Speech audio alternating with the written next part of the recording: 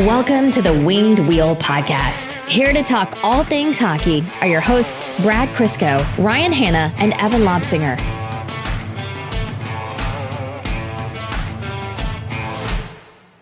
We should have known better. We should have known better than to hope. How else was this going to turn out? There was no other outcome outside of the worst possible outcome. I'm not sure what subject you're talking about at the moment. That could be a couple things. Oh boy, is this episode going to be spirited. Boy, we went from 0 content to 4 months to everything in 24 hours. Listen, hockey world, hockey gods, hockey universe, whatever you want to call it. We do 2 episodes a week. We're going to try and do this 2 episodes a week for as long as possible. Throw us a bone and spread the news out a little bit. We had 4 episodes probably worth of content that came out since 3 p.m. yesterday? We asked the hockey god McDonald's worker for extra hockey content on our hockey content burger, and they gave us all of the hockey content that they had in the store or in their McDonald's and put it on the burger. It is just overflowing with a comedic amount of content. The lid on the bottle broke when they went to pour it. And then they squeezed out everything that was left. Yeah. I just made a jerking motion on camera, so that I'm glad these are on YouTube. Wouldn't be the first. Yourself. I mean, that's typically how it goes, Brad. Oh boy. Welcome to the Winged Wheel Podcast. I'm Ryan Hanna. I'm going to try and be calm. Come on, Evan. I'm Evan. Having a bad fucking night, let me tell you. I don't even care if I'm not allowed to swear. Just having a bad night. There's a lot of new listeners on this episode, and for those of you who are wondering, who are guessing to yourselves, oh, why is this Evan guy upset? Is it the lottery or is it Blashill? A little spoiler for you, it's neither. He shot over 50 on 9 holes today, and that's what Evan's mad about. And that's all you need to know about Evan. Yeah, I had 1 par. One par. And that's Evan's golf allotment for this episode. All right. On the most jam-packed episode we are probably going to have until late June and then random date. We are going to be talking, of course, about the decisions that were announced by the NHL last night regarding the expanded playoffs and more importantly to our listeners, the draft lottery. We're going to be talking about the news that came out today as Yzerman had his press conference, his at-home press conference, which is that Jeff Blashill is projected to return as head coach of the Detroit Red Wings for the extra year or the last year on his contract, that option. And are we going to do a draft profile today?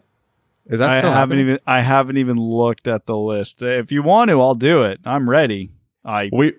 We might do a draft profile today. Honestly, we might not. But something else that we are going to do is announce some contest winners. So for those of you who listened to last episode, you'll note that I said if we get a decision between Sunday and Wednesday night, we would give away a jersey on this episode. And we got every decision that could possibly be decided right now, short of actually officially naming Larkin captain.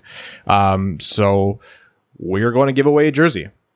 And we, of course, have our Patreon giveaways sponsored by Born to Dan Hard on Twitter.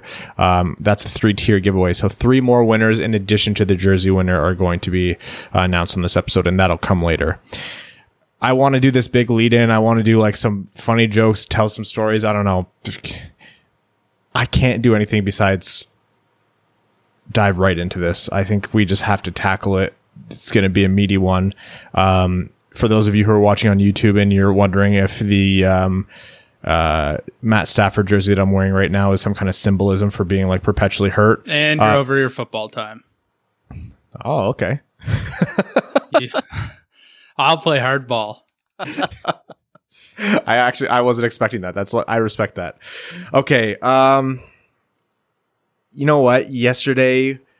or this started on the weekend or Monday, I believe it was, when Bob McKenzie tweeted out some projected draft lottery formats. And he kind of called what was going to happen to a T, which leads you to believe that he didn't just predict what was going to happen. He had some pretty good information. He was just kind of putting it out there. And then slowly the major insiders started to talk about this as well. And a couple people also kind of corroborated the same thing. Some New York-based people, I have to look up their names to make sure that I credit them properly, but they announced it as well. And then you saw a lot of like preemptive water carrying from like, you know, the biggest names in Hockey Insiders are saying, oh, can't wait for people to overreact to this one, or people are going to be like arbitrarily upset about this one. I went, oh my God, this is going to be so bad. This is going to be so bad. They're already trying to quell the fires. This is going to be god awful. The NHL announced their official draft lottery plans.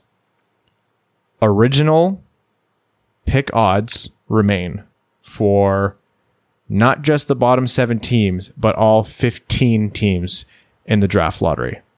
For those of you who are counting at home, that's 18.5% for Detroit, and a cumulative 25% for Ottawa, which is 13.5% from their own pick and 11.5% from San Jose's pick. That's just the bottom 7. The next 8 teams retain their original lottery odds. And you might be wondering, how are there going to be 8 teams when 24 teams total are in this expanded playoff system that they confirmed?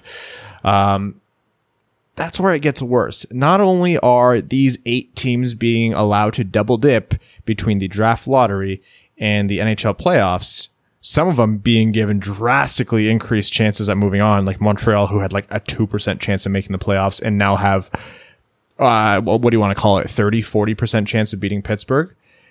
Not only is that the case, say Montreal upsets Pittsburgh, arguably one of the best teams in the NHL. 7th overall. Pittsburgh, under the system, would then potentially be allowed to get one of the top 3 picks. How would that work? They are not assigning teams for lottery spots 8 through 15. No, they're assigning placeholder picks. Teams A through H or whatever it is. A through H. Yeah. Before you continue and finish the explanation, and then I go on my what will surely be 45-minute rant about why this is awful, stupid, and irritating. Has the NHL given a good reason why they're doing placeholder spots instead of just waiting 2 weeks till the teams are assigned? We know the answer to that, Brad. Money, because they're going to have a phase 2 drawing? It's money because they have some kind of event in June, because hockey's not going to come until at least August. They said late July. Some kind of event in June. And then they're going to have potentially a second event if a placeholder team wins. And we're going to double back so you understand that in a second in case you're lost. And I wouldn't blame you if you are. It took me a while to figure out their bullshit. And then they have the draft. It's 100% money. So they're assigning spots 8 through 15 as placeholder teams. If these placeholder teams win a top 3 pick, any one of them, and it could be all 3, picks 1, 2, and 3 could all go through to teams who are ranked 8 through 15th, then there's going to be a second lottery with the 8 losers from this play-in, quote unquote, and that's a whole different issue that we'll tackle later on. The 8 losers from this play-in round are then entered, all of them with a 1 in 8 chance of getting any one of those picks. So if 2 of those picks go to placeholder teams, there is a second lottery. And if you lost in your, bonus playoff round, congratulations, you now have a 25% chance at winning a top 3 pick in this year's draft. That could be, and I'm not going to reference picks that have been traded right now. Like I know there's a myriad of trades that have to be considered, but Pittsburgh and Toronto both have protected picks. And if Pittsburgh, like for example, Pittsburgh's condition is they have to make the playoffs this year. Otherwise, their pick can be deferred to next year that they give up to Minnesota. Well, The NHL defined this qualifying round as not the playoffs. So if they lose in this round, they did not make the playoffs, and then Pittsburgh can walk away with Alexis Lafreniere. So that's the system. Same odds for the worst 7 teams in the NHL. Same odds for the other 8 in the draft lottery. But in total, you have 23 teams that are being considered that have a chance to be entered into this draft lottery. So, normally, in a circumstance like this, I wouldn't dwell on it too much because the odds are so long. So when I was going off on my Twitter rant yesterday, people were saying, well, what's Pittsburgh's actual chance of winning the first overall? They'd have to lose to Montreal, and they're like a 70% favorite to win. And then that spot, a placeholder spot, would have to win one, and that's only 25%. And then they'd have to have their 1 and 8. And yes, I'm aware that it is a long, long shot at best. But let's not forget, if the NHL wasn't so afraid of small odds, we'd be talking about the draft in a week. The reason that everything got screwy a month ago was because the NHL was worried a team could win the Stanley Cup and the draft lottery, despite the odds being like a fraction of a percent. But that was a legitimate concern, and they went crazy over it.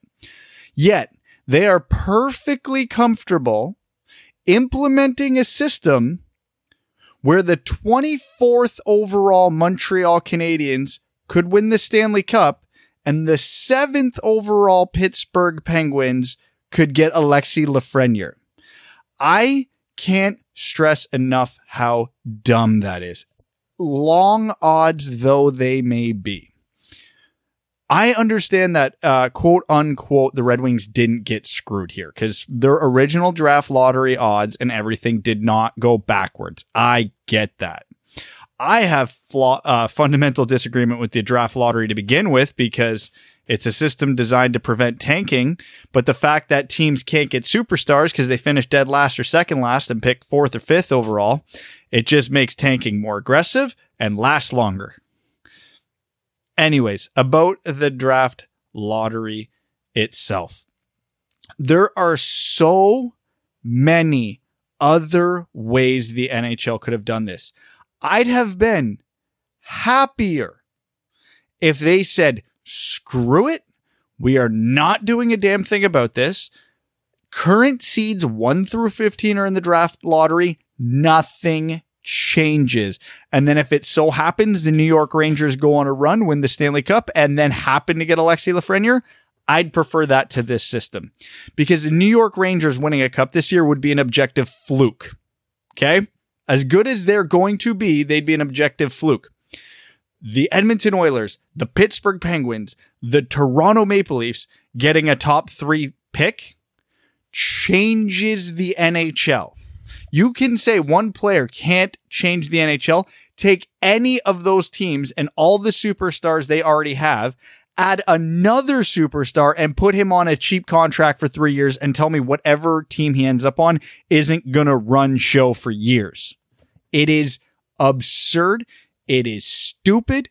I do not care about the long odds. It shouldn't even be a possibility. And this isn't even getting into all the reasons about how the bottom 7 teams are getting screwed beyond just the draft lottery here, but I'll get to that later. Ryan looks like he's getting antsy, so I'm going to let him talk before I go on for another half an hour. This is the problem with these kinds of things is like, and I was just thinking, I was like, this is stifling discussion because we're just taking turns, like alternating between the 2 or sometimes 3 of us when Evan remembers that we're recording. What? Talking about stuff that is just so straightforward. Here is the breakdown. I'm separating the league into 3 groups. Firm playoff teams. By points percentage right now where the season ended, these are the top 16 teams. If you were going to end it there, that's who's in. Bottom 7 teams. They are not in by any stretch of the imagination. The only team to have cemented themselves as not making the playoffs before the season ended mathematically was the Red Wings, but in reality, none of these bottom 7 teams were going to make it. And then you have this weird middle 8 teams where some of them were actually, fighting for a playoff spot. You have Florida in there who might have taken it back from Toronto. And then you have like the Montreals that are so far out of it, They had already written off their season. The fan base was already working on their like annual crucifixion of everyone in the organization that they disagreed with, only to do the same thing like next year. Like, it was written off, and that's the group that's benefiting the most. So let's go from the top down. Actually, you know what? There's 4 groups regardless.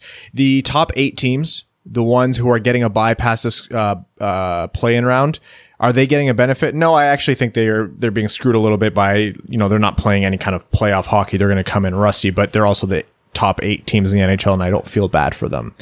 And then you have the next 8, which are the higher seeds, and they would have made the playoffs had they just gone by points percentage.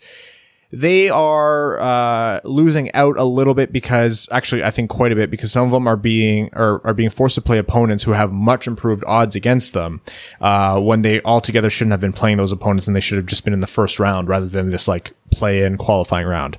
But how are they being made whole? And I'm going to use that term quite a bit today. How are they being made whole? They're saying, okay, well, you have to play Montreal, or you have to play the Rangers, and they might, own you if Carey Price gets hot or the Rangers continue to dominate you this year, Carolina. But if that's the case, then if there's a lottery pick that goes to one of the placeholder teams, we'll give you a crack at that. There you go. That's your payout there. The 8 teams that are not playoff teams, but are not the 7 worst teams, what do they get? They get their lottery odds, and they get drastically improved chances at making the Stanley Cup playoffs.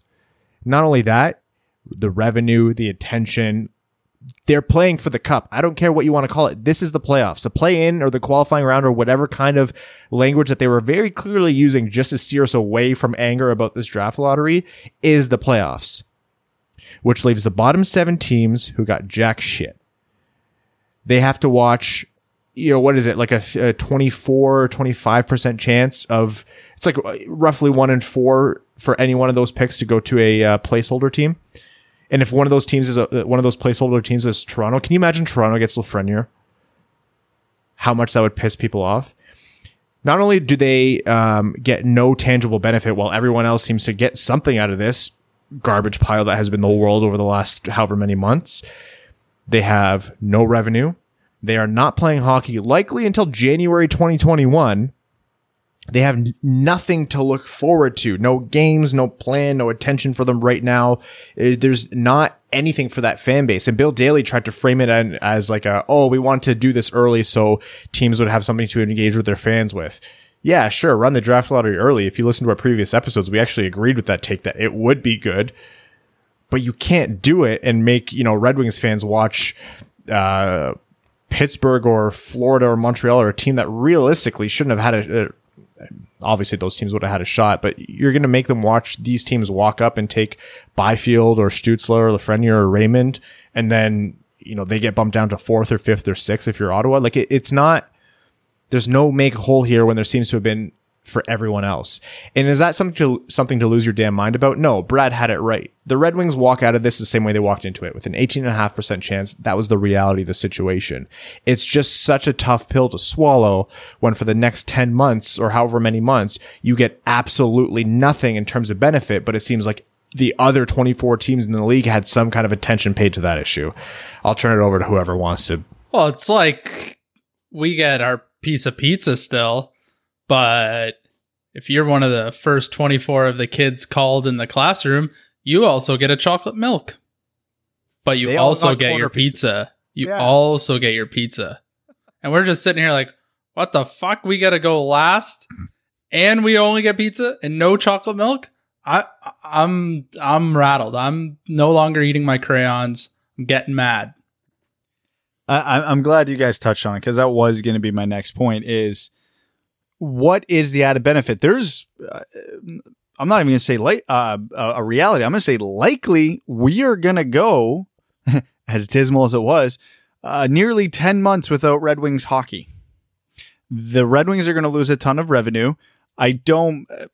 Full disclosure, I don't know exactly how much of the NHL's revenue sharing program will benefit those 7 teams throughout the playoffs. So I'm not going to touch on that. But even from a gameplay standpoint, these are 7 teams that are not going to be playing anything. And if you say, well, who cares if Larkin, Mantha, Bertuzzi, and all them play? They're good. We know it. Well, sure, I'll agree with you. But you also know who else is not playing right now. Philip Zadina, Mo Seider, Philip Hronek, the young guys on the team that you would want development. Do you know what 24th place Montreal is getting? Let's take a player off there. Nick Suzuki, great rookie. Do you know what he's getting? Playoff experience. Development. He's going to know what a playoff series feels like against a great team.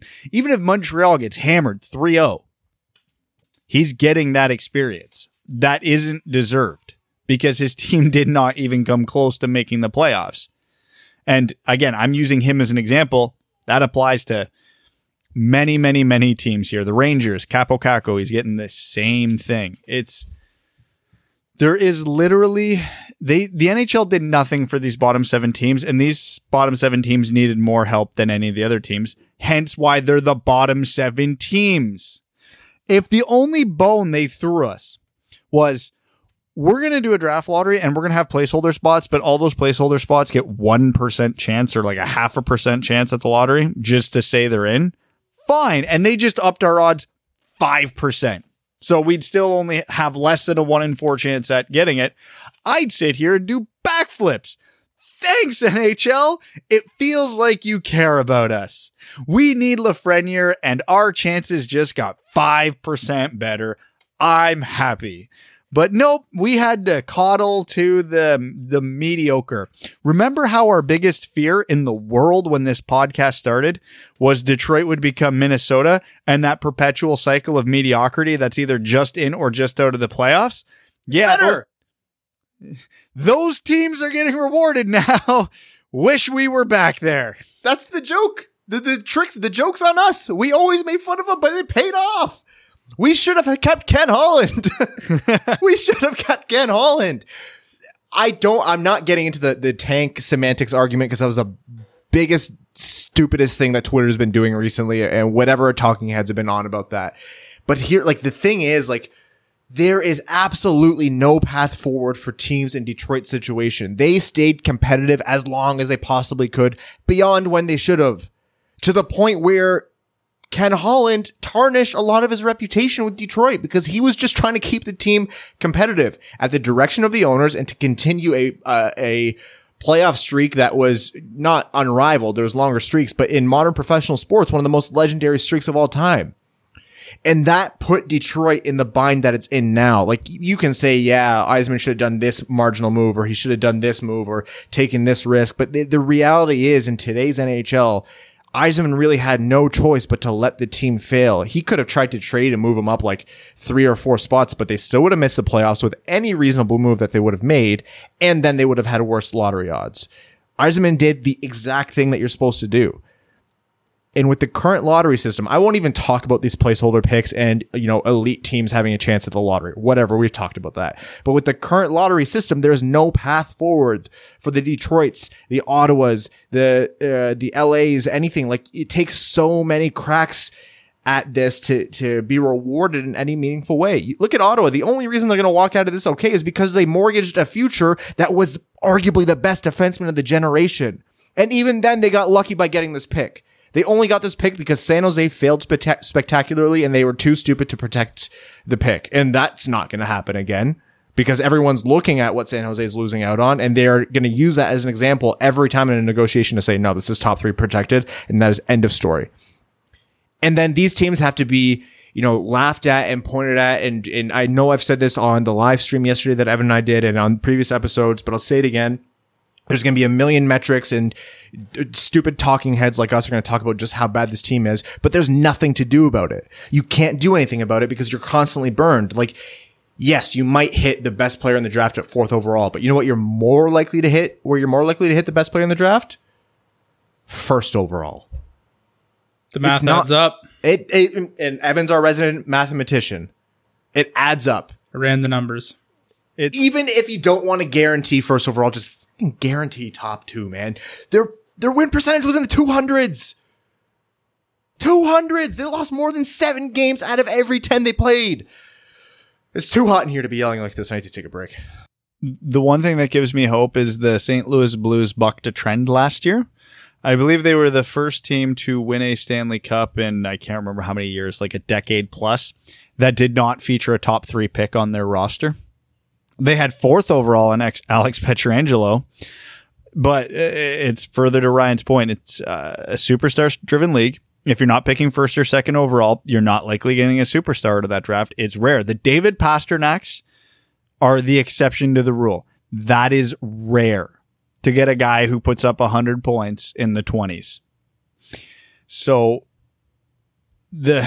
I touched on it earlier, but I feel like I should explain it now a little bit more. I understand that this draft lottery format was put in place to prevent tanking. Well, you shouldn't tank for last place because we're not guaranteeing you number 1. So you might as well just play it out. If you miss the playoffs, you still get a shot. What in reality has actually happened is teams like the Red Wings, Buffalo's been notorious for this, Edmonton for a while, even though they were hitting 1st overall, but you don't win the draft lottery. You don't get a superstar. You stay bad. And when you are bad, what's the best course of action? To tank so that you can get 1st overall the following year. So the more years these teams don't get 1st or 2nd overall, the more years they have to tank, and they do until they get it. So they put this system in place to prevent tanking, and the cause and effect is now these teams tank harder and for longer. Because it's not a one and done. Because again, it's a stupid, oversimplified cop-out answer. What was the first year the Red Wings missed the playoffs when their streak was over? 2017? Is that when the podcast started? No. So if the Red Wings have one bad draft lottery, and because they weren't dead last, but the next year after they go full tank at 1st overall, get Rasmus Dahlin. How much different does this team look right now with one extra player, with Dahlin instead of Rasmussen? You know, if it'd be one thing if the draft was elite, high-end superstars from 1 to 10, but it's not. I don't remember the last time it was like that. So if you're a .27 win percentage team, you need a top 2 pick because that's the only place statistically you're going to find a superstar. Yep. And let's clarify. We're talking superstar. Like superstar. Crosby, Kane, Malkin, Ovechkin, Stamkos, Matthews, McDavid, Eichel. We're not talking about really, really, really good players that you can get 3rd, 4th overall. Like those guys are great and they help you, but they're not superstars. And if that type of player is the best player on your team, you are not likely to win. That's the reality of it. And there's people shouting about Hughes and Pettersson and maybe even people talking about Makar or Heiskanen. And those are all great points.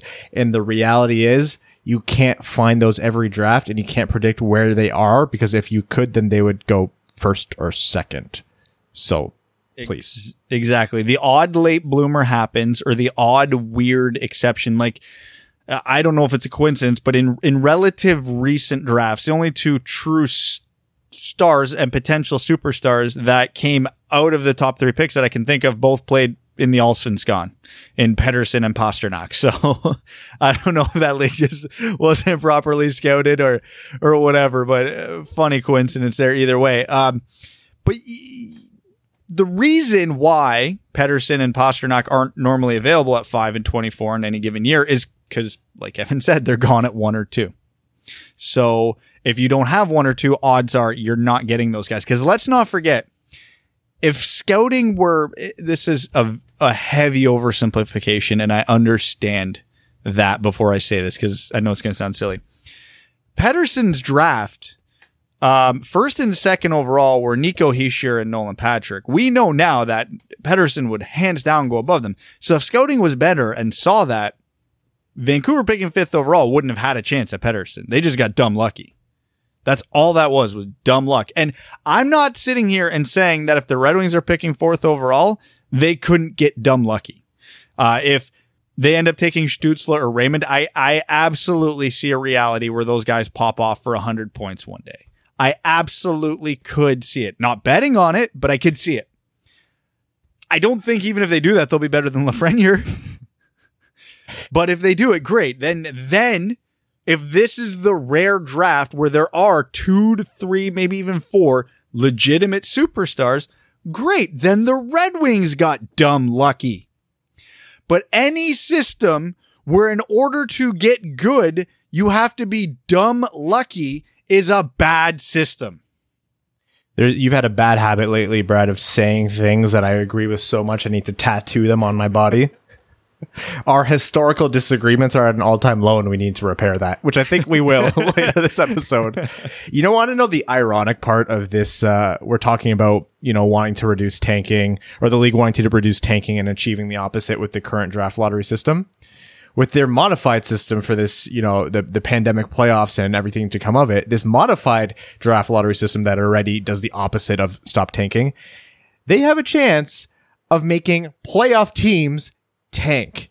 And I don't want to hear that, no team would throw a series. If you're Montreal and you are getting, you have virtually no shot at the cup, any team can win it. Any one of the 16 teams can win it. Before you start to tweet at me, I genuinely believe that. We saw it with LA in the past. We've seen it with St. Louis. This is an exaggeration.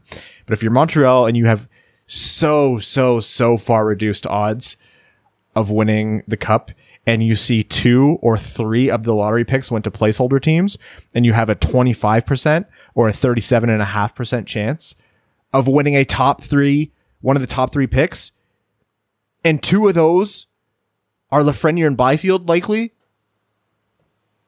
Do you not run into a situation where you have multiple teams doing the cost-benefit analysis on trying to win this weird, abbreviated, stunted, this might not even happen Stanley Cup that could stop at any time depending on the way the wind blows in the world? Or do you try to take your long-running core of whatever superstars you have on your team to make you a current playoff team and extend it without a break by however many years by landing Alexis Lafreniere? Because all the placeholder teams get an equal shot in this 8-team second lottery if it happens. Yep. First overall goes to a placeholder team, and then all of a sudden Montreal's first game of the playoffs, the emergency backup goalie is starting the game. I hope that if the situation is not that Detroit wins pick 1 or 2, if Detroit is not going to win pick 1 or 2, and they're picking 4th, they could pick 3rd too, but I view 3rd and 4th interchangeable at this point. I hope the top 3 picks go to placeholder teams. I do. I genuinely, really, truly do, because I want the NHL to have to watch its own stupid system play out and watch the teams seethe in anger as Pittsburgh is being given, an additional 10 years with not a bad season in sight. Okay. We need to collectively as a podcast here now pick a team. So let's assume the Red Wings pick 4th. What team are we rooting for to get Lafreniere? A, because we don't hate that team. And B, because it would throw such a cosmic chaos into the world and shine such a horrible light on the NHL for this stupid system that everyone will realize that they were wrong if they were defending this. Personally, I'm throwing my hat to Edmonton. No, that was mine. Edmonton or Toronto, because we'd have to deal with the Leaf fans. But I hate Toronto, so I don't want that to happen. I like the Oilers. As far as a Western team goes, if they win the cup this year, I'm content. I'm happy. Athanasiou gets his cup. I love McDavid. He gets his cup. Great. I like the Oilers. So I don't think the Oilers should get their 19th first overall pick in the last 10 years. But if they do, after finishing 5th overall in the Western Conference, what a wonderful world of chaos would that be? So if first overall doesn't go to the Detroit Red Wings, I hope it goes to the Edmonton Oilers. Not in our conference. It'd be fun hockey to watch with McDavid, Draisaitl, and Lafreniere, and it would piss off the most people. And that's what I want at this point. Pure, angry chaos. So this is the last ever lottery that we ever have to deal with. If it's not a chaos team like that, I want these best players to go to small market teams in the West where their coverage would be buried because they're not picked up on national markets a lot and they're not a huge revenue draw for the league. I want, Lafreniere to go to Minnesota. I want Byfield to go to Arizona. I hope Nashville gets one of these picks. Like, I genuinely hope it's the worst possible marketing situation for the NHL, just so they can see how stupid this can play out for them. Obviously, Detroit getting Lafreniere is still the preferred option here. Lafreniere or Byfield, honestly, I'm jumping through this window to the right of me at the draft lottery on June 26th, by the way, for 3 reasons. 1, Detroit wins. 2, Detroit loses and picks 4th. 3, Detroit picks 2nd, because in my mind, that is just as big of a win. No matter what, I'm going through this window. No, that second is not first. Okay, no, it's not as big of a win relative to first. Done the math, Brad's correct. No, my nightmare. It is as big of a win considering the low place we are right now, right? Like, Byfield has a chance to be a franchise center. Byfield absolutely has a chance to be a franchise center. Stützle and Raymond also have chances to be franchise wingers. Like, again, I've said it on this podcast 1,000 times before. I'll repeat it. There is a bigger gap between 1 and 2 than there is between 2 and 4. For me, it's 1 or it doesn't really matter to me. Oh, I care. I care. And obviously you want to control your own destiny. So the 2 is still preferred to 3 and 3 is still preferred to 4, but I'm not going to be super rattled between 2 and 4 because, again, I have 3 players in my mind that I think are very much ahead of the rest of the group plus Lafreniere. So, I mean, if the Red Wings draft board looks like mine, I'm happy no matter what, but Raymond, Stützle, and Byfield are not Lafreniere. Now, this is a good point to talk about some positivity related to the draft lottery before we move on. We've said it before. If you are ever going to pick 4th in a draft, this is one hell of a year to do it.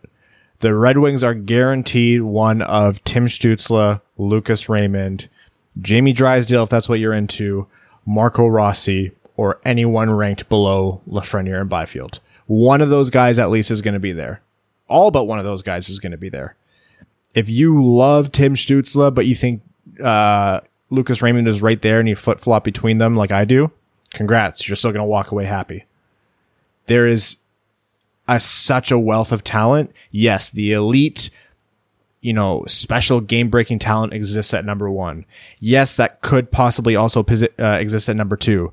But you might get actual real stars, maybe even more than that, at picks 3 and 4.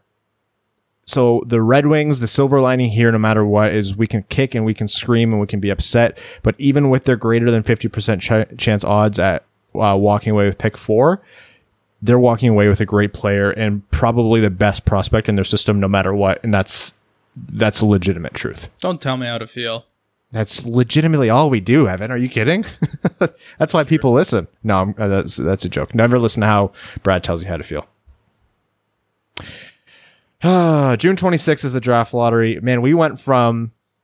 This saga started with the NHL strongly encouraging teams to accept the fact that it was going to be a 57% chance of a Detroit lottery win with a no lower than a pick 2 to this. The existing stupid system, but somehow worse. What a ride. All right, very quickly, the expanded playoffs. Brad, do you want to tackle this? It's dumb, but I'm here for the entertainment value. That's my take. Top 8 teams get a bye to the first round. So, okay. And then the middle 16 teams, everyone besides the top 8 and the bottom 7 teams are doing a play-in best of 5 series that is going to determine who makes it to the actual playoffs, because they are calling this not the playoffs, even though they said the regular season is officially over and the stats that happen here aren't going to count towards the regular season, or the regular season. This isn't the playoffs. The middle school of hockey. and then the winners will move on, blah, blah, blah. They're still figuring things out like reseeding, et cetera, et cetera. They're still figuring things out like, those top 8 teams are going to play round robin games. Is that going to determine seeding? What's the tiebreaker going to be? Are they even going to risk playing round robin games, or they just want to get this over with? It's a whole thing. So, we're going to touch on that more in later episodes. The matchups are actually pretty interesting. Again, I think all of our stance here is that if you can do it safely, awesome. I'm happy to have hockey back. The earliest date that I think they could do it based on the parameters that they set out is late July, early August. Yeah, he said there won't be any games before that. So, and that's the very earliest. Don't be surprised if this doesn't start till September or maybe even later. So, that's enough news for a whole episode. So, if your brain is not exploding, I'm envious. Welcome to What's Next. Today, Steve Yzerman did a presser. He doesn't often have a media availability, so this is the first one that he's done since the trade deadline, and that was the first one that he'd done for forever since then. The biggest takeaway from that, Jeff Blashill is projected to return as head coach of the Detroit Red Wings for another season. They have picked up the second-year option on his contract. By all rights, that was the biggest takeaway. All right, Brad, it's your turn.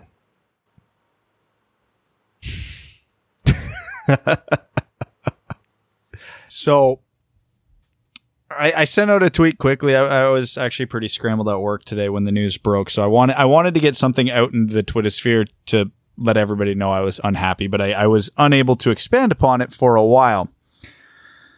So let me start by saying I understand that the Red Wings' record this year had almost nothing to do with Blashill, because not even Gandalf himself could have got this roster to 25 or 30 wins. I get that.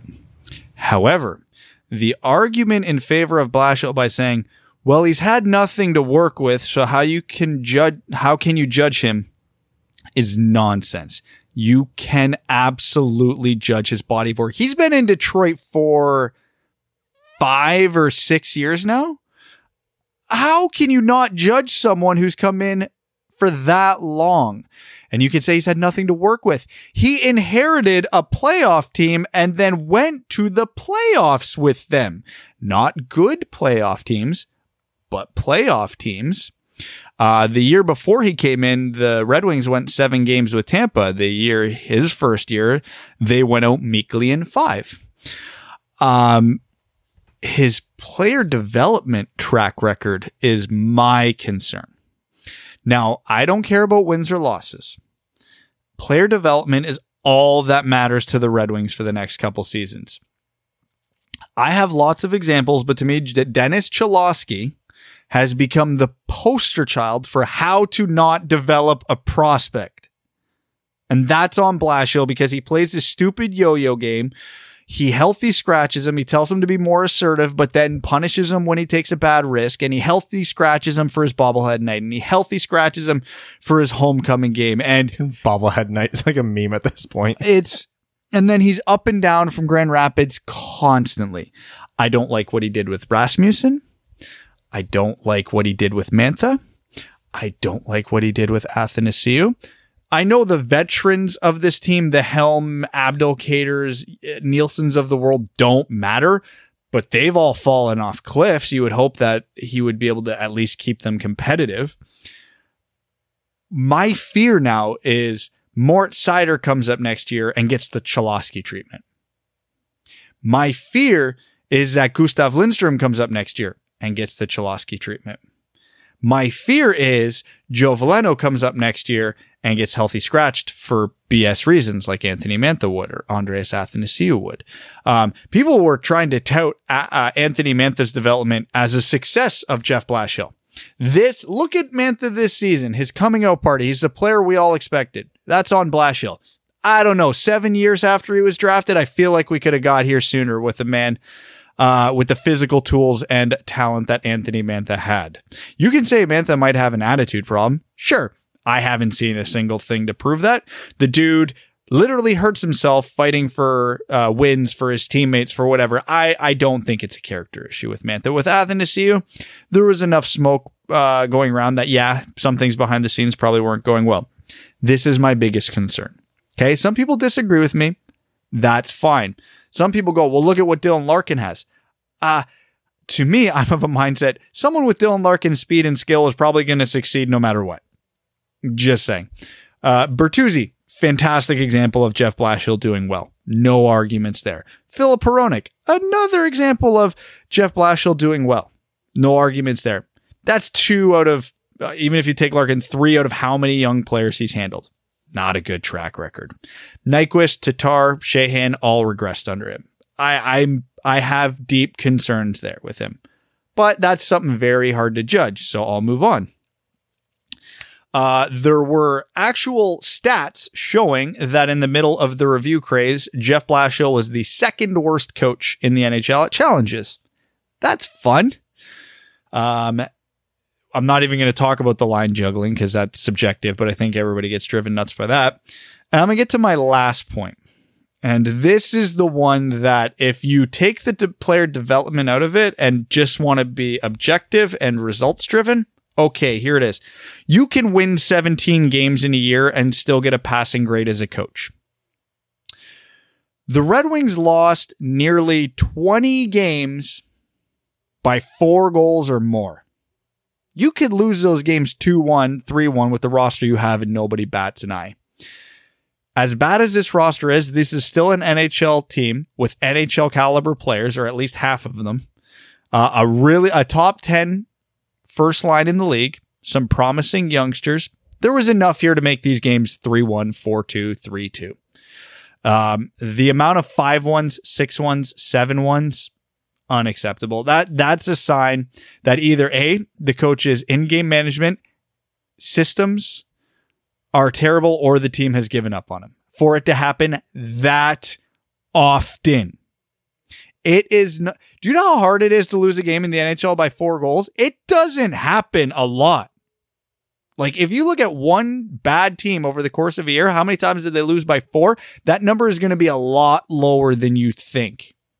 The Red Wings, I think, want to say did it 15 times, give or take, this year. That is staggering. I'm going to do the Brad Crisco thing here, and I'm going to give you a few devil's advocate points. And first, I'm going to come back at you about the argument that you put forward as nonsense, which is that you can't properly evaluate a coach if he's not given the tools to succeed. Fundamentally, that to me is sound. You cannot properly evaluate a coach and his ability to make a good team great if he doesn't even have a good team. And then your point to that, Brad, is, well, I wasn't expecting wins out of him. I wanted to see everything else that you could possibly do, the stuff behind the scenes, the player development, the rational decisions, lose by 2 or 3 and not 4 or 5, the line combinations, not sending, Cholowski down when he was going to play in front of his hometown when he needed the confidence boost, like things like that. Okay. Yeah. Fair. But what if it's Yzerman's stance, and we've kind of heard about this before, where he doesn't quite think that the coach can have any meaningful impact on the team right now as it is. And if that's his position, and there aren't coaching candidates who there are either available or willing to come on board with the Red Wings right now, and we'll dive into that later because you guys know exactly what I'm talking about with that, then at this point, does it not make the most sense to just, in the midst of the craziest time the world has ever seen, or the modern world has ever seen, to keep the status quo, don't have to cough up $300,000 when the entire organization, like every other organization in the NHL, is hemorrhaging money, and keep them for now and then deal with it later? Because if you can't pick up any other coach and you don't think any coach is going to move the needle, and you think he's doing fine behind the scenes, because we can't really see what's happening meaningfully behind the scenes in terms of player development, and then you might point to regression and say, well, these guys regressed, and I don't even fully believe this for the people listening. Like I don't quite buy the argument I'm putting out there, but I'm just putting out what I think is a valid argument. But you could say the biggest impact you can have on progression or regression is what comes about based on the teammates or the quality of play that you have. Every single Red Wing is playing with garbage teammates except for like 2 or 3 a night right now. So they are all going to suffer because of it. You didn't see guys like Athanasiou thriving all the time playing with Franz Nielsen. No, it just didn't happen. If anything did happen, it happened because they forced it. So if it's Yzerman's position that, I would love if Cholowski was better, but the onus is mostly on him and the teammates that I give him and not what Jeff Blashill says to him in the locker room, then it's almost a wash right now, and you almost have to default with keeping the status quo. No. And that's the Wing Wheel Podcast. Well, thanks for tuning in. No, this is the perfect time to abolish the status quo. Nothing is normal. Everything's going to be different. Everybody's going to be rusty. They're going to forget the systems. They're going to be uncomfortable. So now is the time to change. But here's an example. I'll use a metaphor about why it doesn't matter what he's given, what tools he's given. If I tell you to build a house, okay, you're going to build a house for yourself. I could give you a budget of $500,000. I bet you build a really nice house. I could give you a budget of $50,000. That house is going to be a piece of crap. But I would hope that with $50,000, you can at least build a structure that doesn't collapse on itself every time there's some wind. That's not bad, Brad. He took the $50,000 and his roster collapses on itself every time they play any sort of reasonable hockey.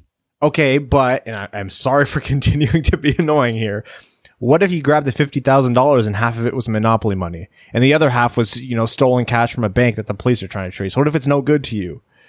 What do the Red Wings have right now? They can't win. This is the worst constructed team we've seen in a long time because it's been like 10 years in the making leading to this point. Then you build an outhouse where the shit doesn't shoot back up at you. I would hope buttons. I hope you could pull that off at least. Dig a hole, put up 4 walls, and don't fall in the shit. Evan, if you had the choice between you can't hire Ricard Gronberg, Gerard Gallant, or Lane Lambert, and you had the choice of keeping Blashill or firing him and having no guarantee of who your next coach would be, what would you have done? I'd just keep my coach for now. You can always get rid of them. They don't count against the cap. And you're $1 billion organization. Who cares? I bet you that's what's happening right now, Brad. I bet you that's what's happening right now. I have this sneaking suspicion that because either nobody wants to make decisions right now because of the pandemic, they can't make decisions right now because of the pandemic, or these coaches don't want to come here, that they can't retain the services of Gerard Gallant, Lane Lambert, who is a playoff coach right now, or Ricard Gronberg, who still has a year left on his contract with the Zurich Lions over in Europe. I bet he can't do that, and they're just keeping what they have now until they have a little bit more wiggle room, clarity, or opportunity. Watching this presser, and this is getting into tinfoil hat territory, when people, first of all, trying to get information of Steve Yzerman is like trying to bleed a rock. Like it is so funny and also kind of heartbreaking for the reporters when he just like stonewalls them. But it's not like he came out and said, yep, 100%, Jeff Blashill is the coach of the future. We're picking up the option. We're keeping him next year. He's going to be the head coach the whole year. No. He talked like Steve Yzerman, and Steve Yzerman always sounds non-committal on things because he doesn't give away information for free. He plays closer to the chest than a T-Rex would with a handful of cards, and that's the corniest analogy I've ever made in my life. But still, something struck me as odd with the way he was talking about Blashill, and it sounded like, yeah, Blashill's our coach, but I don't want to speak too far ahead of right now. It took like 4 pointed questions of, did you pick up the option on his contract? And he then answered, he's like, I don't know the back end of that. He didn't even have a conversation with Blashill about this. Someone asked him, they said, did you talk to Blashill about this? Or it was Helene St. James. She said, when you talked to Blashill about this, how did that conversation go? And he's like, I never said I had a conversation with Jeff Blashill. And then Helene was like, okay, did you have a conversation with Jeff Blashill? And Yzerman was like, no, Jeff Blashill's the coach, and I'm sure he heard or saw the news, and we evaluate these things and we make team decisions in the offseason, and we think Jeff's done a good job, and it wasn't like that doesn't inspire confidence. No, and it wasn't like we're definitely get rid of Blashill in the future, but everything you just said is all the grounds in the world for Jeff Blashill to not be your coach. If you have no confidence in your coach and you're actively trying to replace him. So if they're reaching out to Lambert, they're Gallant, whoever, and they're not getting them, you can't have Jeff Blashill as your coach. You're actively trying to replace him. You don't want a lame duck coach. You cannot put a guy you have zero confidence in charge. It doesn't matter. If you are at that stage, he should already be gone. You can have that coach if it means you get another great, fantastic lottery pick next year, and you hold out for a coach that might be available then. Like, if none of these top guys are available now, I don't know, man. Like, I at the same time, like, I'm going to be multiple sides on a coin here. I believe Jeff Blashill hasn't been given a fair shake in terms of the roster. And I also would much prefer Gerard Gallant, Lane Lambert, or Ricard Gronberg without a question right now. And it sucks because Blashill, I feel like there's a version of him in this team that could have been successful, but it just didn't shake out this way for the Red Wings.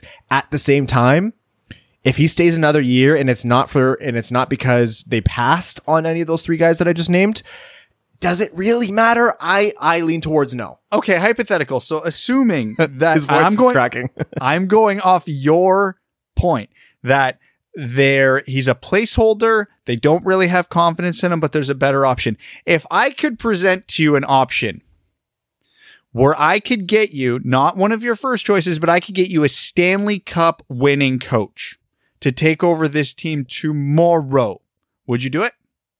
Yeah. Cool. Dan Bylsma. Oh, already on staff.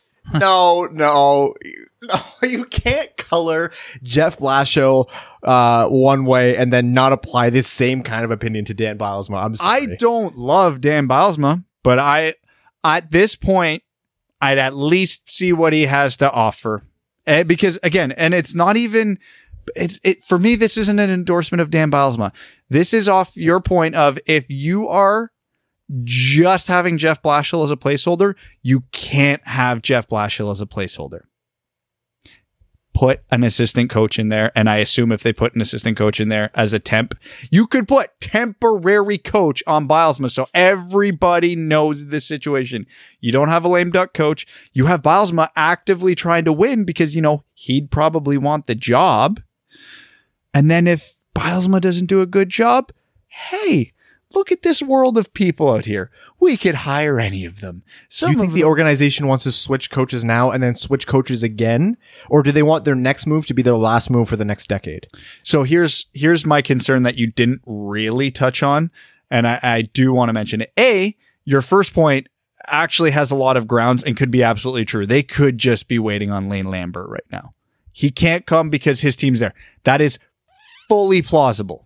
Okay. And with how much Yzerman was dancing around, it renders this entire half of the episode moot. But we can't go on that assumption because we need the content.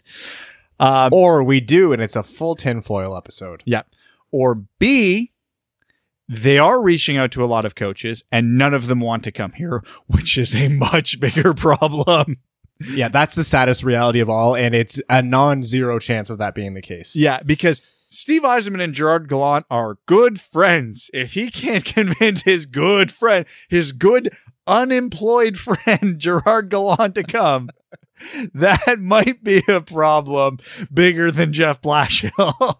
Oh, and that's like the problem with talking about this kind of thing is besides what is the coach doing, we can't see 90% of what's happening behind the scenes. And besides these decisions, we also can't see 90% of what's happening behind the scenes. And that's a very real reality that we have to face. And it's boring and that doesn't make for good, radio. And that's not a good draw. Like Detroit can't attract any meaningful coach. Like no one wants to see or read that, but it could be the case. I was going to bring up that point last, Brad, because it's depressing as hell. Yeah. That would be the biggest problem. Based on Yzerman's press conference and how dodgy he was, based on the fact that this end of regular season window opened up well before the actual playoffs are getting started, I'm not going to give it super high odds, but I think the Lane Lambert theory has a lot more to it than people are giving credit for right now. Because when the Islanders are finally bounced, I'm going to be keeping my ear to the ground for a few weeks after that to see if anything shakes loose. Because if Lambert's Yzerman's guy and they are friends, like they have a relationship and he has a glowing reputation around the hockey world, if that is his guy, $300,000 is, or whatever Jeff Blashill has remaining on his contract is not the biggest price to pay in the world to get his guy. $300,000 was just the buyout. The buyout. So whatever let's say he's got $2 million left on his salary. It's expensive, but teams have paid a lot more for a lot less to get their guy. And Lane Lambert's a first-time coach too, so he won't come in super expensive. No, and there is, like, people might be saying, but there can be movement right now. Like, coaches can move in the middle of the season. Yeah, of course, but we don't really know what the full cohort of rules are for this freeze. And it might be that, Yzerman and Lambert are close. And this is like going full, conspiracy theory. If they're close, they've had this conversation. Yzerman's not concerned with bringing in Lambert right now. And Lambert's saying, look, I'm going to come there. Let me try to win a cup with this team. And Yzerman's saying, yeah, we are in a rush. Like $300,000, we'll save that on Mantha's next contract. Like Mantha missed for however many games. There's your $300,000. We saved it right there, or we made it back. Like it's not out of the realm of possibility. I don't want to push it forward, like Brad said, as probable. I wouldn't give it a 0% chance. I implore you guys to kind of watch that press conference and watch that clip. I believe that their plan right now and their working assumption is that Jeff Blashill will be the coach moving forward because that's all they can reliably think. But I don't know. I want to put it out there and all of a sudden being one of those like stupid cold takes exposed guys, but don't be surprised if this doesn't last throughout the season or even until the next season starts, because that's a long time from now. A lot can change. Yzerman was put on the spot to answer something. Yzerman was put on the spot contractually probably to pick up this option. And this is probably just the path of least resistance forward until they have something more definitive. And that could still be Blashill, but they might still be exploring other options. Answer a question for me that I actually don't remember the answer to off the top of my head. Did Yzerman sign this Blashill contract, or was that still Holland? Holland signed it. Holland signed it like 2 months before he got bounced. Oh, okay. So there you go. I think the whole thing was it's not Yzerman's coach. Yeah. Yeah, and that's relevant because, man, it's hard for me to believe a guy with a competitive nature like Yzerman come into a new team, see his brand new coach put up a 17-win season in which they're getting absolutely blown off the face of the earth every other game, and go, yeah, this is the guy I want. Like, I'll bet money behind the scenes Jeff Blashill is one of the nicest guys on the face of the earth. You probably love to have a beer with him. Just a terrific guy. Did not leave a great first impression. Let's just say that. And you know what? Like, I saw some people attacking his systems, and the Red Wing systems frustrated the ever-loving hell out of me, and they have since like 2017. But at the same time, no reasonable coach is going to try to, impose a high-powered offensive system when you don't have the personnel to run it. You did see, and I know, Brad, you're about to talk about the, high danger chances or at least exciting hockey systems that we've talked about ad nauseum on the show. I'm going to talk about one specific example that it stuck in my head all year and it drove me nuts. Remember the home opener when we were at the power play when Detroit ran that wheel play with Mantha, the around the box passes behind the net as Mantha's walking into it? That thing was art. I didn't see it once the rest of the season. What the hell are they doing? Brad, you and I, when Mantha had the drop and wheeled around, both of us went, whoa. Oh my God, they're going to do it. Pass behind the net. Mantha's coming around the umbrella. Oh my God. That would have been the goal of the year had Hudobin not made one of the saves of the year. It was art, and we never saw it again. Man, and even the play they set up, the preset face-off play in the offensive zone at even strength that led to Mantha scoring the game winner with less than a minute left was beautiful. Never saw it again. Oh, What? Brad, Like, I can't wrap my head around that. Brad riddled me this, though. Who runs the power play on the Red Wings? Bilesma! Bam! Jeff Blashill, greatest coach in the NHL. Okay. The game-winning goal was at even strength. The other important points from this presser, because we're going to have so much Blashill and head coach talk to come in the coming weeks. Huge announcement that would have been its own episode in any other time, but again, massive content dump. Thank you, NHL. Yzerman confirmed that they're going to name a captain before the start of next season. Now, the start of next season might be 6 months or 7 months from now. I know I said 10 earlier. It's because I can't count. They are going to name a captain. So by all rights, we are going to see Dylan Larkin take to the ice whenever the 2020-2021 season is with the C on his jersey, unless something crazy happens, and I'm not ruling it out. But finally, it looks like they are going to give Larkin the C. Okay, let's have some fun, because this is a cool and exciting topic, but boring to talk about. Everybody give a name and make a case for someone other than Larkin to be captain. Get weird. Justin Applegator. I because knew he's that a was locker coming. room guy. He's been on the team the longest, and he knows what it takes to win. I think they are going. If you want me to make a case for someone else, I think Bertuzzi is in. If you have to pick someone else, the easiest case. So I'm not even going to go with Bertuzzi. I'm going to go with Mantha here.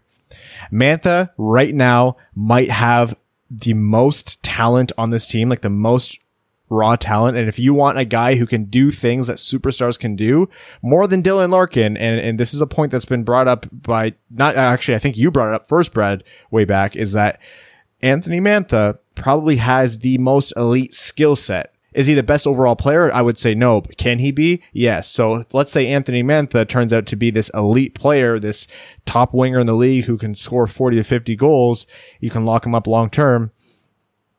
It wouldn't be my preference, but if you're forcing me to make a fun case, don't you want to make your best player the captain? Isn't that a fun way to do it? I will still argue to this day that when they're both operating at 100% effort, that Mantha is a better player than Larkin. It's just that Larkin is arguably the most competitive player in the league. So he's never getting outcompeted by Mantha, which is why his production in some instances is higher than Mantha, although on a per game level, Mantha did have him this year. Okay. I'm going to throw two more names at you for weird underdog captain things. One, Danny DeKeyser, because that would be the most Jeff Blashill thing ever. No, because You're upset right now because you see a reality where that could happen. Oh, when I talk about unless something crazy happens, I literally had Danny DeKeyser in my mind. I didn't want to speak it into this world. I could see it. Another Dorkhurst candidate that I actually wouldn't fully argue, Philip Hronik. Yeah, spirited guy. Spirited guy, competitive as hell, plays a critical position, is young, 2 or 3 years younger than Larkin, so he'd carry it longer technically, I guess. You could make a case for him, not a great one, because obviously, this is all with the context. We obviously know it's going to Larkin, and it should go to Larkin, but I could see a case. And just to give Bertuzzi the airtime here, can perform in the top 6. Fun as hell to watch, tenacious, gives a ton of effort, not afraid to throw down, scrappy as hell, fan favorite. The other teams hate him. The Red Wings fans love him. You kind of want that in your leadership on the team. I actually wouldn't be surprised if Bertuzzi keeps up his performance from this past season for longer, if he ends up with an A long term. Yeah, he'll have Abdelkader's A when he goes to Grand Rapids this year. And when he becomes captain. Yeah. And also Bertuzzi's goals to teeth ratio is the highest on the team. That is true. Did you know Jeff Blashill is the third longest tenured coach in the NHL right now? Sure. That's yeah, no, but we haven't had a good sample size to judge him. Only John Cooper and Paul Maurice have been coaching longer for one team. Something here is not like the others. To be fair, the coaching world has changed drastically over the past 10 years and continues to. Teams turn over coaches like nothing anymore. Long are the days of like 10, 12-year coaches. It's not the same NHL. And yet the worst team in the salary cap era is maintaining the status quo, even though the good teams are throwing their coaches out for losing in the first round. Ye fucking ha! Oh man. The audio editing after this episode is going to do so much heavy lifting. Okay, other points he made. He talked about Brome, and I'm calling him Brome. Usual stuff. He wants him to make the team. Views him as having high hockey sense, being a good skater. He wants him to make the team as a left winger. Confirmed what we knew about free agency is that they'll explore options, but they're going to make sensible moves, and they're not going to go out swinging, giving someone a long-term max deal when it doesn't make sense for their playing long term. That's something that anyone with common sense knows. And then someone asked questions about the RFAs, Bertuzzi, Mantha, and help me here. Who am I missing? Fabry. Hoping for deals with them, but nothing concrete yet. They're still working on term and AAV, and this is Steve Yzerman. So those could be done, or conversations could have literally not started. So that's all fine and good, and he wouldn't have talked about that if no one asked. Circling back to the Jeff Blashill point, talking about Brome, we have a high-skill offensive player who's relatively young coming in, trying to get a bottom six role. Who's Jeff Blashill pulling out for that spot? Abdelkader or Ernie? Helm? Yeah. Probably two of those guys now. I don't know, man. We saw Eriksson waved last year. That was the beginning of the end. Blashill. The only way Darren Helm and Justin Abdelkader are not in those spots is if Steve Yzerman banishes them to Narnia, and you know it as well as I do. Okay, be honest with me. When this pandemic ends, are you punching me? No, I'm enjoying the content. Oh, man. Okay, we're not doing a draft profile this week. No, I feel like we've been going for 4 hours. We need this episode up tonight, and there's a healthy Patreon overtime. A lot of Patreon comments. Before we do that, I want to do our contest giveaway. So first is a 3-tiered giveaway sponsored by Everett at Born to Dan Hard on Twitter. We've partnered with Everett on a lot of these things, and this is something he's doing just to say thanks to the patrons for supporting the Winged Wheel podcast. So like we legitimately can't explain our love for Everett. But it's a 3-tiered giveaway. 3 patrons picked at random. You are all automatically entered if you're a Patreon supporter, and we like to do giveaways like these where it might have been a surprise to you that you were entered, but surprise, you were entered. Top prize is a customized jersey of the winner's choice. Second prize is a signed puck from a current Red Wing, and the third prize is a $25 gift card to Vintage Detroit's web store. So I'm going to have everyone populated here based on the amount of entries they have. So the tier 3 winner for the $25 gift card to Vintage Detroit's web store is Patreon or Winged Wheel podcast patron Colin Smith. So congratulations, Colin. You win the $25 gift card to Vintage Detroit's web store. And we are going to do the tier 2 winner for a signed puck from a current Red Wing. Yeah, that could be Madison Bowery, folks. We're going to reset that, randomize this again, and we are going to get Arjun Shankar. Oh, he is going to be pumped. Oh, God. Arjun Shankar is probably the only person on this planet with a puck signed by the 3 Winged Wheel podcast hosts. That was the worst day of my life. Evan died a little that day. Okay, so now we are going to draw for the winner of the custom jersey of the winner's choice. Randomizing this draw here. And we have Jake Jarvis. So congratulations, Jake Jarvis. You are the grand prize winner. And that's not the only giveaway or jersey giveaway that we are doing. We promised that if there's a draft lottery decision, we would be giving away a jersey, same as Everett gave away, a jersey of one of our followers' choices, or one of our followers' choice to someone on this episode. So that is, if you're a patron, again, you are automatically entered, and anyone who follows us on Twitter and retweeted the tweet that we saw. So randomize that, drawing the name and the Twitter winner for the customized jersey and this is like not the stupid Fanatics jerseys with the dumb logo. It's like the real out of zero, like authentics, is Nathan Simcoe. So at NateDog323, congratulations. You have just won a jersey of your choice. We hope you picked the Red Wings. And if you don't, it better be something nice. So congratulations to everyone who won. We appreciate everything you've done to support the show. With that, do we have anything else before overtime, guys? No. And are you both alive inside and or outside? No. Absolutely not.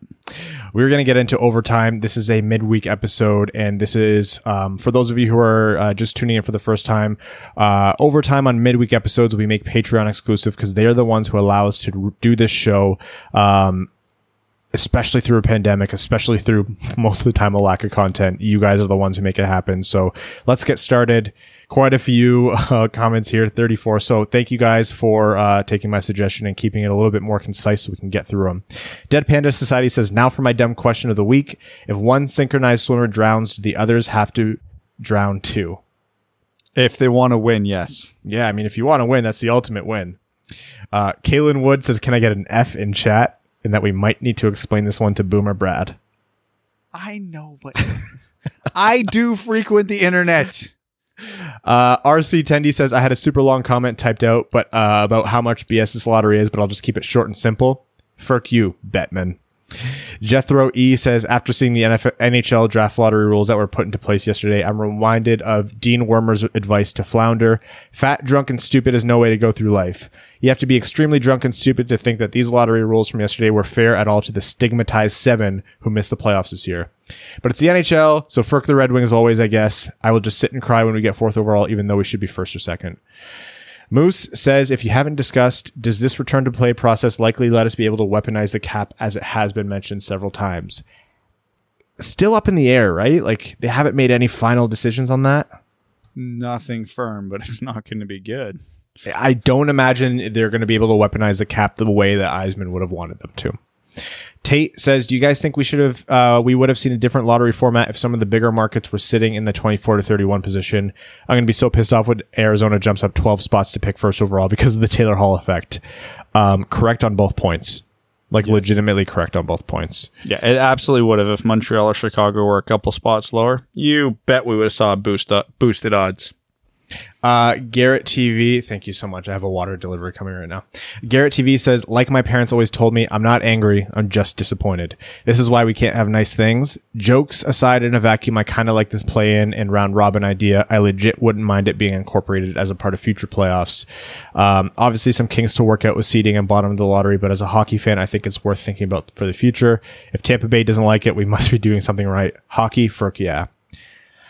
I liked it. I like it for this scenario. I don't want the playoffs touched at all. Otherwise, when we get back to normal, other than to bring back reseeding and get rid of the bracketed playoffs. Sure. Josh Rosnowski says, me to the NHL. Why are you the way that you are?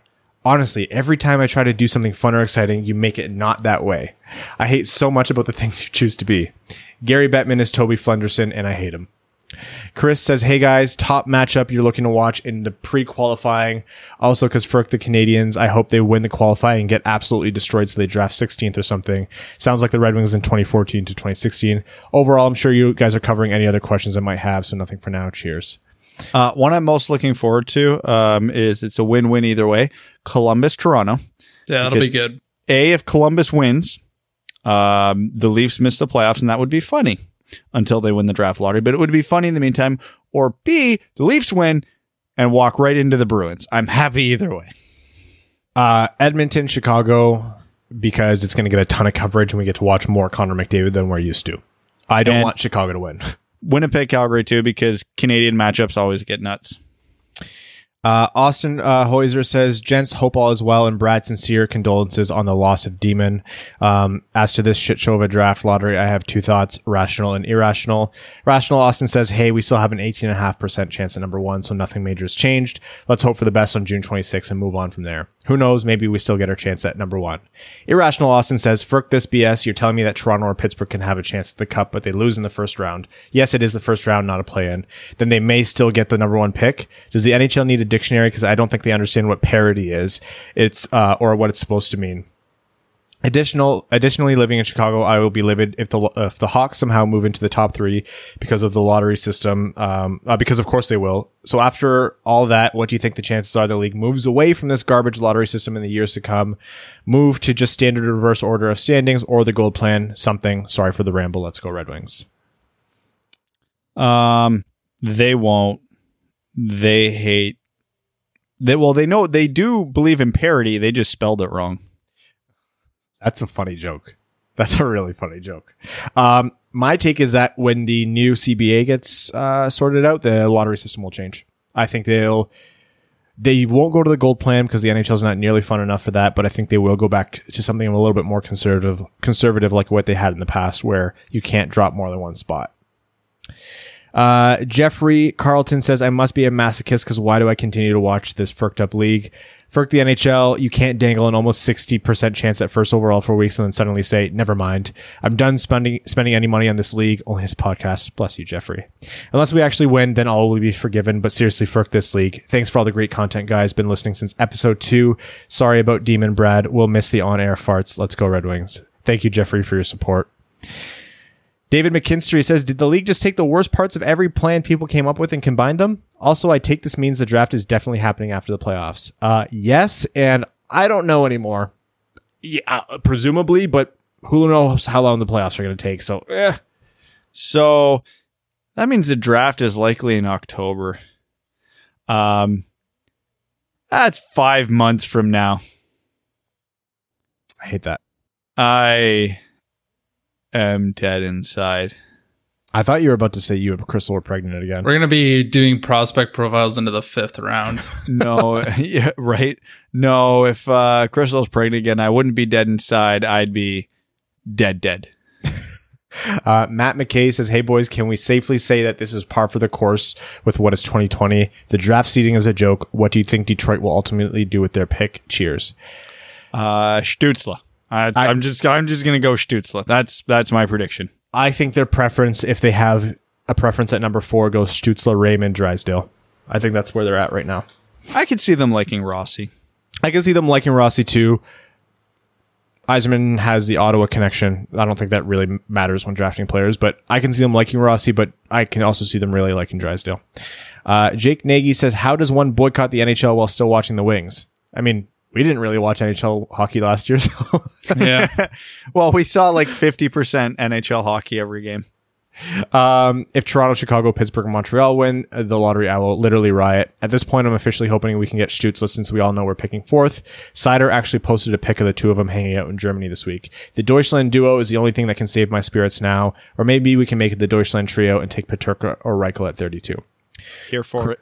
Chris Smith says, I'm currently watching the movie Inside Out with my son, and there's a point where the kid is remembering hockey and how much fun it is until her sadness emotion changes it to a sad memory, and that's exactly how I feel right now. Wow, that's accurate. Let me get this straight, and I really hope I'm wrong, but the way I understand it is that there's a real-world scenario where Team A and Team H take the top 2 spots in the draft. Montreal defaults as Team A if they lose. Pittsburgh defaults as Team H if they lose. They play each other in the first round. The play-in tournament and not playoff. Please tell me I'm missing something and the NHL isn't as dumb as I think they are for possibly allowing a tank bowl in the playoffs and definitely not the actual playoffs.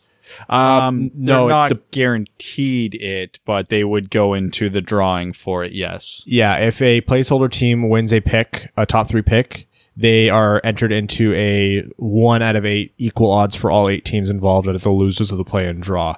And that is run for however many picks of the top 3 that the placeholders win.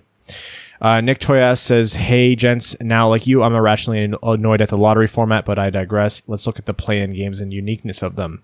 We wouldn't often get a Columbus-Toronto series or a Vancouver-Minnesota series, and I, for one, am excited to see them play, I, for one, am excited to see all the play-in series. I think the NHL got that part right and gave us interesting series that will all be chippy, grindy games and create new rivalries. Should be fun to watch, and hopefully you all feel the same way about it. Yeah, I mean, as far as the play-in format, is it perfect? No. Does it bring hockey back if they could do it safely? Yeah. It's a fun way to do it. Awesome.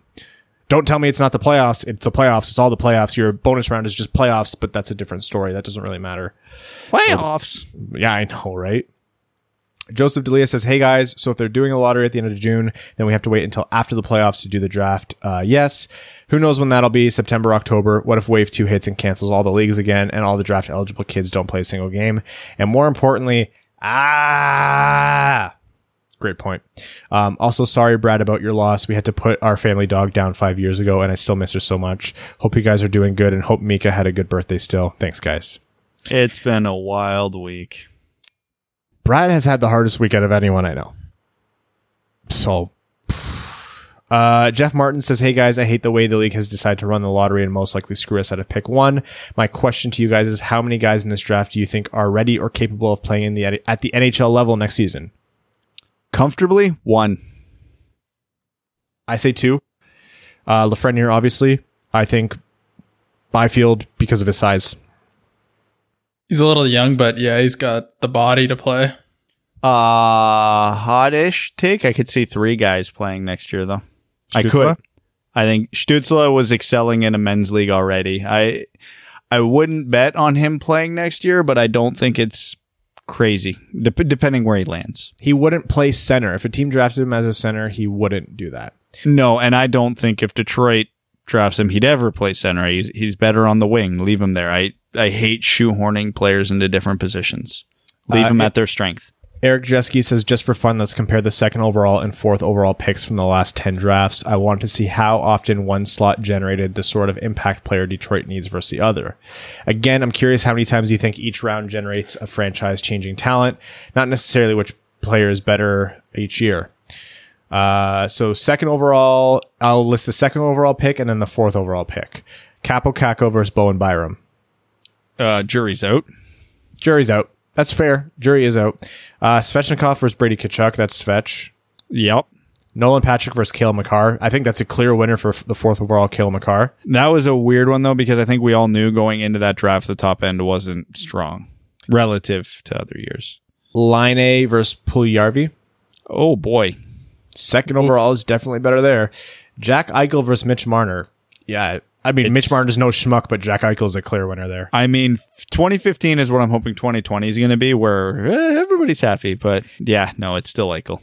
And for Red Wings fans who are upset about 4th, Mitch Marner, like that, Brad's right. You want it to be like that draft because, of course, you would have wanted Jack Eichel, but Mitch Marner is a 100-point player, so like that's a not bad consolation. And Mitch Marner is my NHL comparison for Lucas Raymond. Take that for whatever it's worth. Sam Reinhart versus Sam Bennett. Somehow Sam Reinhart still wins that one. Yeah, rough. Alex Barkov versus Seth Jones, which is a phenomenal matchup. And I still probably give that to Barkov. I go Barkov still, yeah, but It's close. that's another one where like you're not upset if you have Seth Jones. Ryan Murray versus Griffin Reinhart. Somehow Ryan Murray still wins. Man. Even in the bad years, 2nd overall still winning. Gabe Landeskog versus Adam Larson. I think that's Landeskog. Oh, easily. Tyler Seguin versus Ryan Johansson. Seguin. Sagan, definitely. Victor Hedman versus Evander Kane. 2nd overall pick. Obviously, Victor Hedman. For me, that's 7 2nd overalls and 3 4th overalls. Thank you for attending my TED Talk about why no, I won't calm down. Who were the 3 4th overalls? I thought we agreed on Makar. Makar. Maybe he put Byram over Kakko. Maybe he went Byram, Makar, and then one of like the weird Bennett versus Reinhart or Reinhart versus Murray. Like those ones are whatever to me though. Yeah, no, it's 9-1. Cameron Brown, with a potential 8-2, but I still bet on Kakko. Cameron Brown says if we add up the probabilities of any mystery team and treat them as a single team, the lottery odds go like this. Pick 1, Ottawa 25%, mystery team 24.5%, Detroit 18.5%. Pick 2, mystery team 26.4, Ottawa, and then Detroit, and then pick 3, mystery team, Ottawa, then Detroit. These draft lottery odds were always bullshit. It took a generationally bad team and a totally arbitrary set of playoff rules to bring it to light, but nothing will change because, Detroit fans are just a bunch of whiners, LOL, I'm dead inside. Matt Cheney says, hey boys, I think despite the situation turning out the way it was, I think I can't be too angry. Like stated on the podcast before, this whole COVID situation should condition us to not expect normal. This is a global pandemic we're talking about here. Did the situation not end up in the Wings' favor? Yes. Did this decision favor other teams? Yes. But I think we got our own hopes up by only to be let down by the expectations we set by ourselves. I'm going to try to stay positive as despite the draft situation now and the NHL's decision allowing teams to have their cake and eat it too, we still have a good opportunity to draft a great player. Let me know your thoughts. Thanks for the content, and I'm sorry about Demon for you, Brad. Thanks. I stand by I don't think Detroit got screwed. I stand by the fact that it's absurd there's a reality where the Pittsburgh Penguins get Alexis Lafreniere. Liz B says, so what needs to happen to get the draft lottery changed? Does someone in the media need to start complaining? They won't. You'll notice every single major name in the media right now. I'm not trying to rip on them because it's in their best interest, but they carried water for this, whether it made sense or not, and they softened the blow because it's better for them to have this content. Legitimately, it's better for them to have this content. Us included. It is better that we have something rather than nothing, but at the same time, what needs to change is it needs to be changed in the CBA. That's it. Jared Mello says, I expected nothing and I'm still disappointed, which is another thing I'm going to have tattooed on me. Matt Whip says, why does the NHL frick us every chance they get? Seems like every team in the league is out to get us. Like, suck it up and move on. Anyway, who's your dream player at 4? Go Wings, Larks for the C. Lafreniere. Okay. 0.1% chance. Quentin Byfield. Yeah, that's not likely to happen. I think the top 3 goes Lafreniere, Byfield, Stützle. So at that point, my pick's Raymond. I would take, I think Stützle, but it's by a hair over Raymond if we're not including Lafreniere and Byfield. How about you, Evan?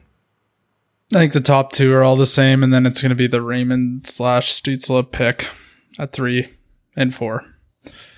Phil Brown says, so when does the fun start again? Now to change the subject, can we track down A-Wood and interview him? Yeah, we're friends with A-Wood. He's probably the most important content creator in Red Wings fandom with his videos.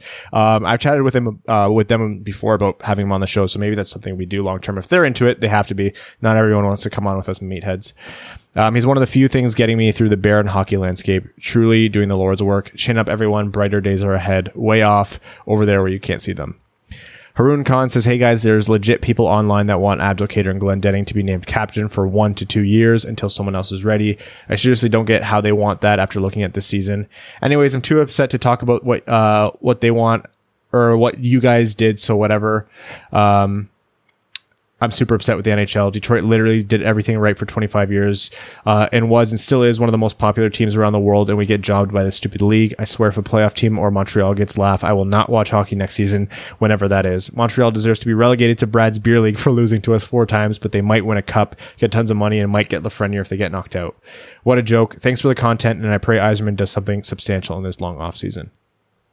Andrew Bohan says, sup dub-dubs. So now we're firked in the draft. What are we going to end up with? It's going to be 4th, unless I misread the rules and it's 3rd. No, 4th is still most likely because of all the bitching from other markets. So what's the best we can possibly do from it? Also, can I get a shout out for my buddy's new wrestling show I've been on? It's called 4-Way Dance. It's a panel show about pro wrestling.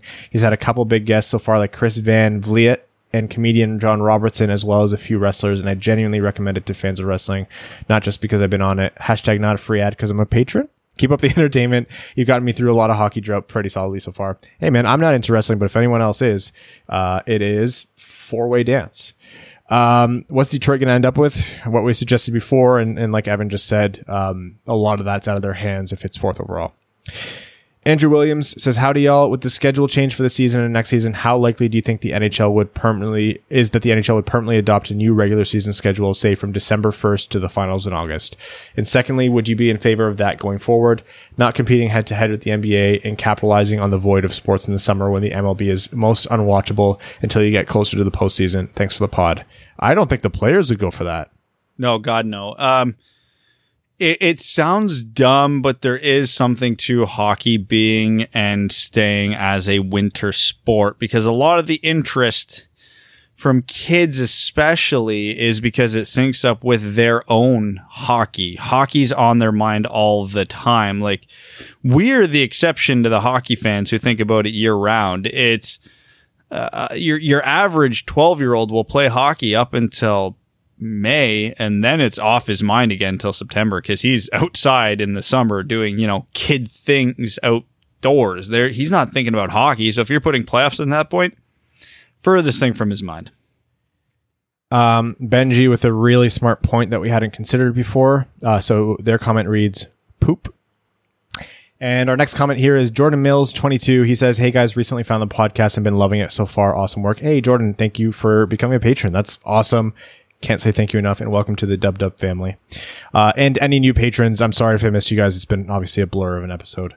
As a Sens fan, it's frustrating knowing that every other team gets some benefit. Fringe teams get a chance for the playoffs. The playoff teams get increased odds at a top 3 pick. We get nothing. Feels wrong that the teams that need the most help are the ones getting the short end of the stick. Honestly, if this whole situation has done anything, it has brought Sens and Red Wings fans together. Where before we were frustrated that the Senators very fairly had a bigger pick or a better odds at Lafreniere, and now I'm like, I hope you win it. Like, if not the chaos situation, I hope you win it because you deserve it more than these other schmucks. So thank you again, Jordan. Stay Home Cheesebags of Fournier Company says, hey there, fellas. Does the league count playoff revenue in the total amount of league revenue shared, or do the playoff teams keep what they make?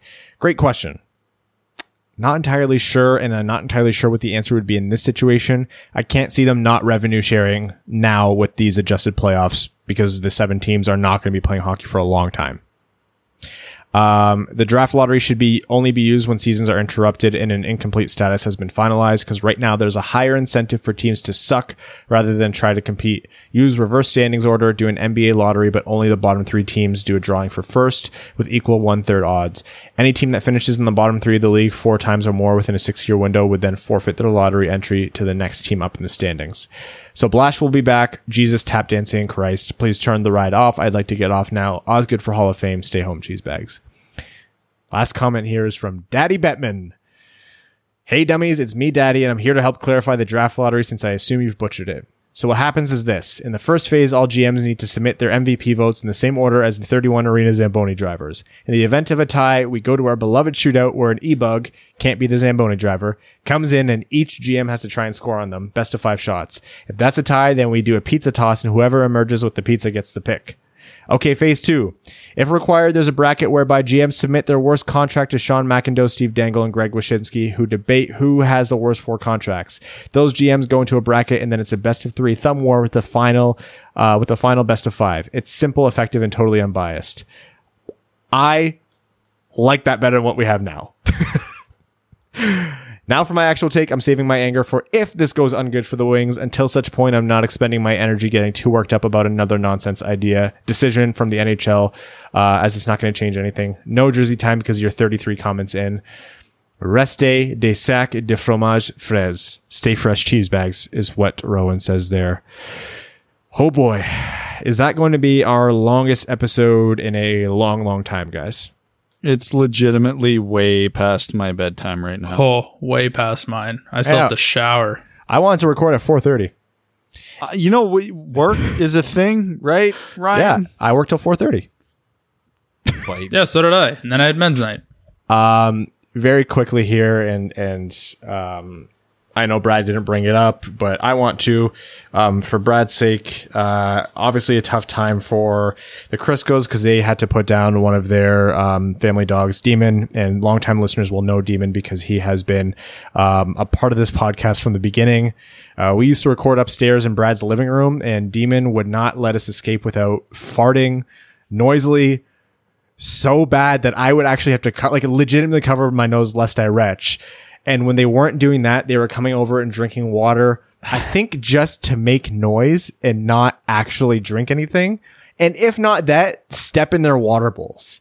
I forgot about that. I think that one was Ollie, but I forgot about that. They, Demon and Ollie, and they're amazing boys and they're stupid idiots. And I would want to murder them every episode. And at the same time would just want to pet them forever. And, it breaks my heart that I didn't get to say goodbye to Demon, and it breaks my heart that Mika had to say goodbye to Demon. But you know what? You're all Demon's family too, and so all your kind messages to Brad, I know, mean a lot to him. And yeah, it's a tough thing, and this one's for Demon. That's all I got to say. We're going to wrap up this episode. We want to thank everyone for listening. Thank you to everyone who's tuned in through this. If you made it to the end, congratulations. We want to thank all of our patrons. Guys, this doesn't happen without you, whether a new patron, a long-standing patron, or anyone in between. We want to thank all of our name-level sponsors. And emotionally, I love this first name because it just removes any air of seriousness. The septic tank of that bitch Carol Baskins. Jeremiah Dobo, Jake Kiefer, Bye Felicia, Dead Panda Society, Brad Smith, Andrew Bohan, Scott Martin, Kayla Thompson, Jacob Turner, Matt McKay, Brandon M., Matthew M. Rice, Luke Johnson, Ryan Lewis, Langabeer, Clayton Van Dyken, Kalen Wood, Hassam Al-Qassem, Arjun Shankar, Charlie Elkins, Hannah Lee, Josh Rosnowski, Alex Ott, Chris Frank, Connor Leighton, Danny Jr., Matthew Keeler, Craig Kibble, Simon Anderson, Antonio Gracias, John Evans, Kay Waz, and Stan Olson. Thank you all. Thank you all who listen. Thank you for supporting us. And for better or for worse, onwards we trudge to the draft lottery. Thanks for tuning in to the Winged Wheel Podcast. Be sure to check out wingedwheelpodcast.com, where you can subscribe to the show on iTunes, Spotify, or wherever you get your podcasts. You'll also find links to other ways to support the show, such as Patreon, official podcast apparel, and more. And don't forget to follow the show on Twitter at Winged Wheel Pod. And of course, the hosts at Brad Crisco, at Ryan Hanna WWP, and at Hockey Town Evan.